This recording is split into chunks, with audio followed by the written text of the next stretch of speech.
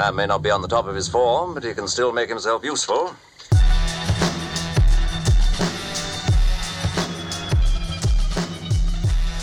Well, welcome everybody to episode number 1 of a RotoPastor podcast. I guess I should probably decide, is it going to be a RotoPastor podcast or is it going to be the RotoPastor podcast? You're probably supposed to have these things figured out before you go live and you start the podcast. Oh well, we do things. The RotoPastor does things differently. Welcome. Hello, friends. My name's Sean. And here's the big giveaway. I'm a pastor, thus RotoPastor. And a few years ago, I've been pastoring now for 10 years or so, a little more. And a few years back, my wife essentially said, I'll tell the story sometime, probably sooner rather than later, but my wife essentially said, you need a hobby. And so I got into playing fantasy baseball and hadn't been at the time, and loved it, and have just dove head in and am having tons of fun. And my favorite kind of fantasy baseball to play is rotisserie, thus RotoPastor. And so this is the podcast we're gonna have. We're gonna have some fun together, and we'll see where it goes. Not a lot of grand plans in my head, I guess I should say. I kind of like to do 5 days a week. We'll see if that actually comes to fruition. But would love to do kind of like a Monday through Friday sort of thing where we just are looking at all the comings and goings of fantasy baseball and what's going on and keeping track and starting a little community and interacting. And so here we are. We'll see where it all goes, and we'll keep you posted on that. So thanks for tuning in to my grandma and my mom and anybody else who stumbles upon this. So essentially, this is kind of how I would imagine it. Probably not too long, although we'll see. As a pastor, you always say you're not going to talk that long, and then it goes way longer than most people want. It seems to be how it works. So I'm going to, each day that we do it, come up with my top 10 kind of storylines from the previous day, be it hitting or pitching or other. And so we'll kind of walk through those top 10 storylines and take a look at them, and then probably also just do a little bullpen update, and we'll go from there and see how long it goes. And so here we are, episode 1 of the RotoPastor podcast. Really quickly, I'm going to interrupt. One of my folks from the church is walking in, and just so they know, I am recording episode number 1 of the RotoPastor podcast. So you're going to have to put up with me talking for the next few minutes. Storyline number 10. We'll do the countdown. Again, probably should have thought through this before I started, but we'll start with story number 10. From opening day 2022, which, by the way, let's just stop, can we? And think about the joy that comes with the fact that we are sitting here. It's April. It's April, right? Yeah, it's April. And it's opening day. Some of us thought this might not come with the lockout, that we might be into the summer without baseball kicking off. So, story number 10. I would say is my man, the one, the only, the man, the myth, the legend, Kyle Hendricks. Kyle Hendricks. Wasn't he left for dead, right? I actually, just so you know, I one of the podcasts I listened to, and I'll just throw this out there, is the CBS, and I have been following Scott White for a while.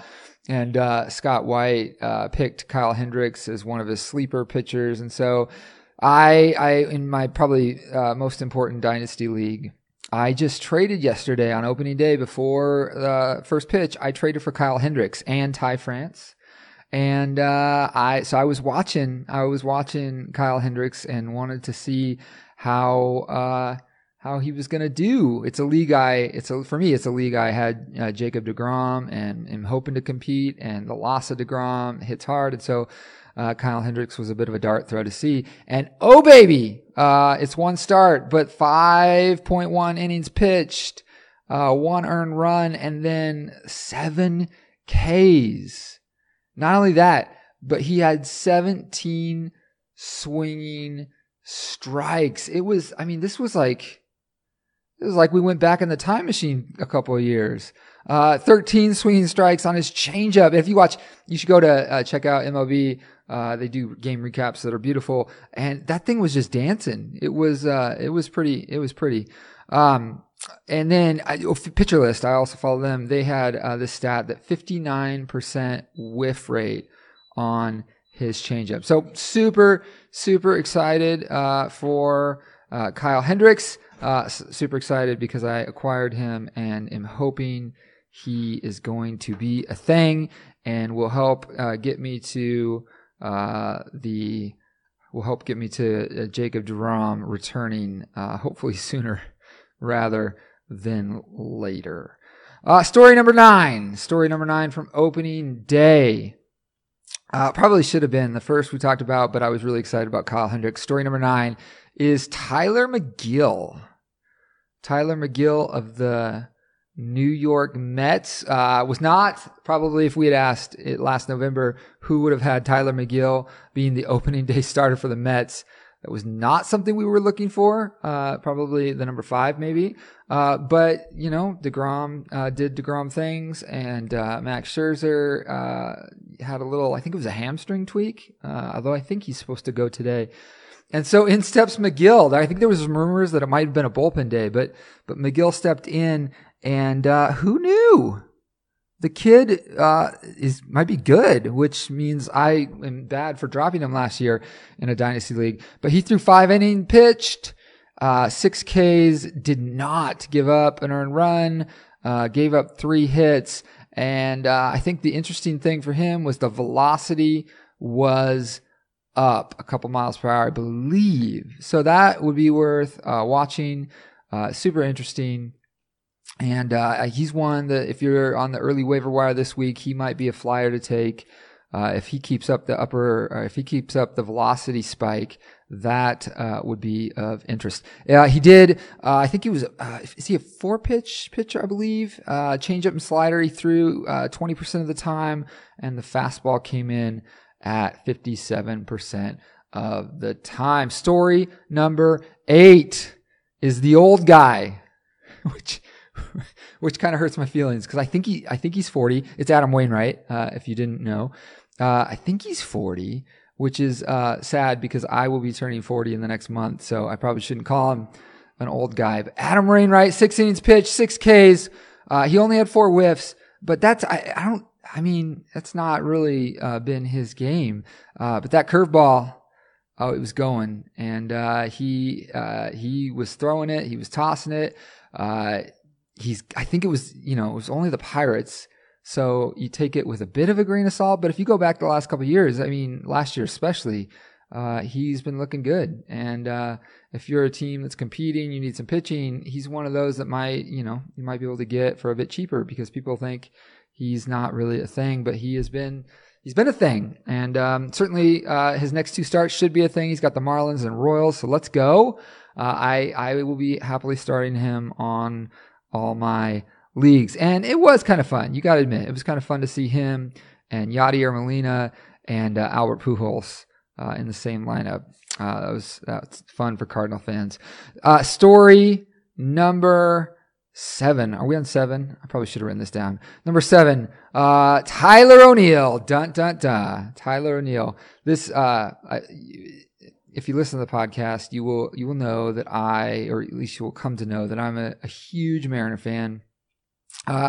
So this one hurts a little bit because back in the day we traded Tyler O'Neill away, and it didn't sit well with Mariner fans. And when we look at this box score, it will it will not sit well even more. But he had a good day, and that's good. I traded for him this year. This is the awful thing in Dynasty. I traded him away everywhere last year. Essentially gave up on him, and so when I traded him away, I pretty much traded him away for nothing. But then he had a great year, and last offseason I traded for him, and so I've been anxious to see if he could keep up on the strides he made last year, and one game in, so far so good. He was 2 for 3 with a home run, a run, 5 RBIs. I think his home run, they said, was 396 feet. Hot dang, Tyler O'Neill might be good. They've always said, skeptical about his approach, but when you hit the ball that hard, it should go a long way. And so I'm hopeful that he is for real. That's 10, 9, 8, 7. Number 6 is Alex Bregman. Alex Bregman hitting a home run on opening day, 2 for 4 with a run, 2 ribbies. He was hitting third in the Houston lineup. That's got to be nice. You got Altuve leading off. I'm not sure who they had hitting second, but then you got Bregman, got Kyle Tucker. I think they had Kyle Tucker hitting sixth, and then you have Jordan. That's just even without Correa, that's a really good lineup. And home run number 1 on the first game of the year. Hoping for a little bit of a power bounce back, and he can get back into kind of the upper tier of the third baseman. If you look at kind of the advanced look at that home run, I don't think he actually hit it particularly hard, so it's worth watching. But on day number 1, that was good to see. The next story, I should say, is it's not a game, it's a trade. I don't remember a trade happening on opening day, but we had a trade. The Twins and the Padres got together. The Twins acquired Chris Paddock, starting pitcher, and Emilio Pagan. And the Padres picked up their now closer Taylor Rogers. If you didn't know that, you certainly knew it after their blown save last night, the walk-off. We'll talk about that in a minute. And they also got Brent Rooker, prospect, who's kind of, you probably think a flyer. I would assume he'd go to AAA, but I guess we watch that. Interesting deal. Certainly for the Padres, Taylor Rogers is instantly, he was a closer for the Twins. He'll be the closer for the Padres. I think Bob Belvin said that already. Chris Paddock will certainly insert himself into the starting rotation for the Twins. Rumor has it the Twins have kind of been after him for a while, so maybe they know something or see something with him that they think they can do to kind of unlock and get away from some of the struggles the last couple of years. I have no idea, pure speculation, who will close then for the Twins. Could be Pagan. Could be Duffy. I think Fangraphs has Duffy currently in the closer spot. Or the kid, Jorge Alcala, I think. I should have looked that up. Who knows? Next story. One I'm really excited about. Shohei Ohtani.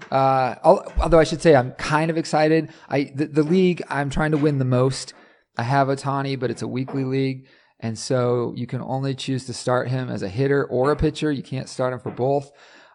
Given the short week, I chose this week to start him as a pitcher and get the pitching stats. Again, this is a league where I lost to Grom, so I thought, that'd be good.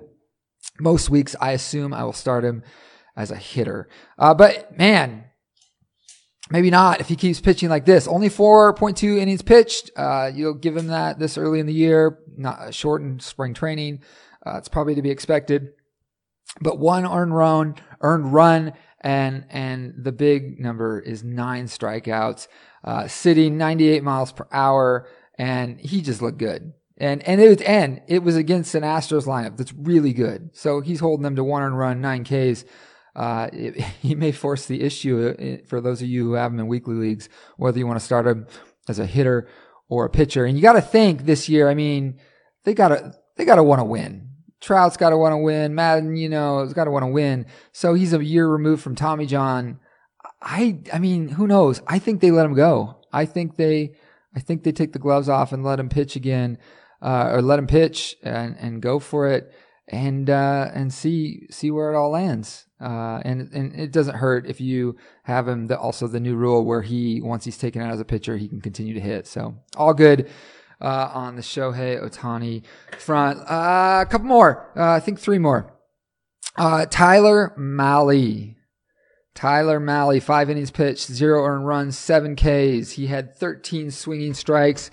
CBS said that he was throwing a cutter for the first time since 2019, so that'll be worth paying attention to see how that holds up with the arsenal.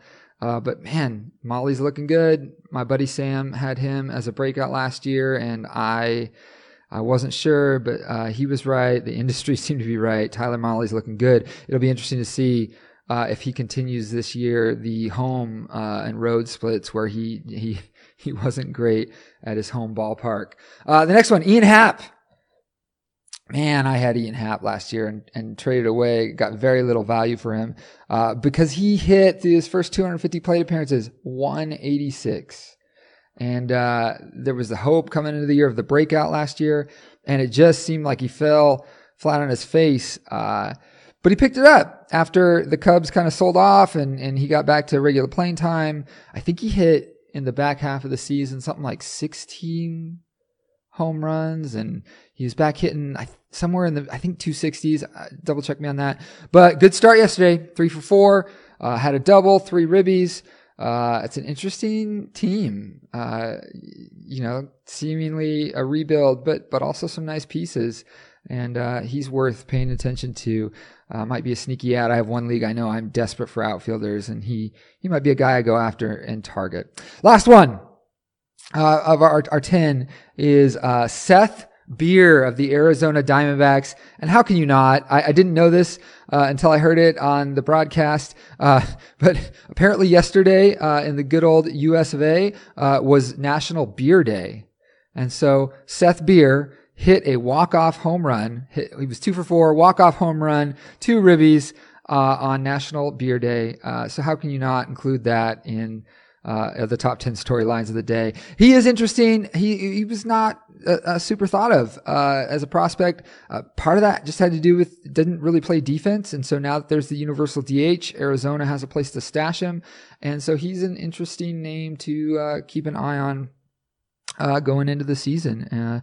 There's always been some thought that he had some power, so we'll see how that turns out. Quick run over the bullpen news. David Robertson got the save for the Cubs. Who saw that coming? He's 36. He apparently didn't play in 2020, and I should have checked whether that was injury related or just he sat out. But didn't really pitch much in 2019 or 2021. The numbers aren't good, but I think one year was 12 innings, the other year was 6 innings. So how much can you really go off of that? But before that, he was really, really good. Even having a few years, 3 or 4, where he saved 30 plus. So it'll be interesting to see what the Cubs do. And if he has got the job, certainly somebody you want to target on the waiver wire this year. Ryan Presley got the save for the Astros. He's one of those you just lock in. Padres, for those of you who drafted Robert Suarez coming into the year, blown save. I guess he got the loss. Stallman got the blown save, but Taylor Rogers is going to get that.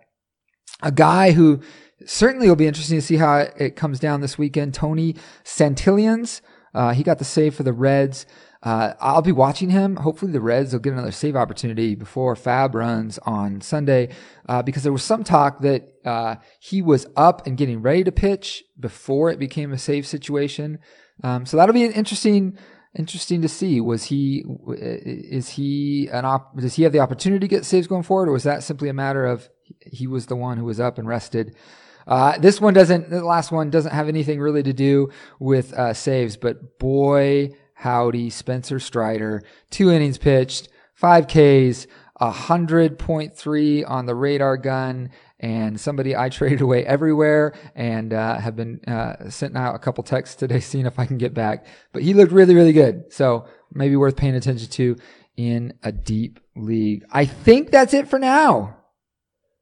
I think we made it through episode 1. Oh, one more thing. You got to go look up Pete Alonso. He was looking like I was running out there on the bases. He got thrown out at home, and go give it a look, bit of a chuckle. The Mets game. But yeah, that'll do it for episode number 1. We will again take the weekend off, so we'll be back Monday morning, and we'll recap all the going on with the top 10 stories from the weekend. Hope you have a good weekend, and thanks for tuning in, Grandma and Mom, to the RotoPastor podcast. My name's Sean. Thanks.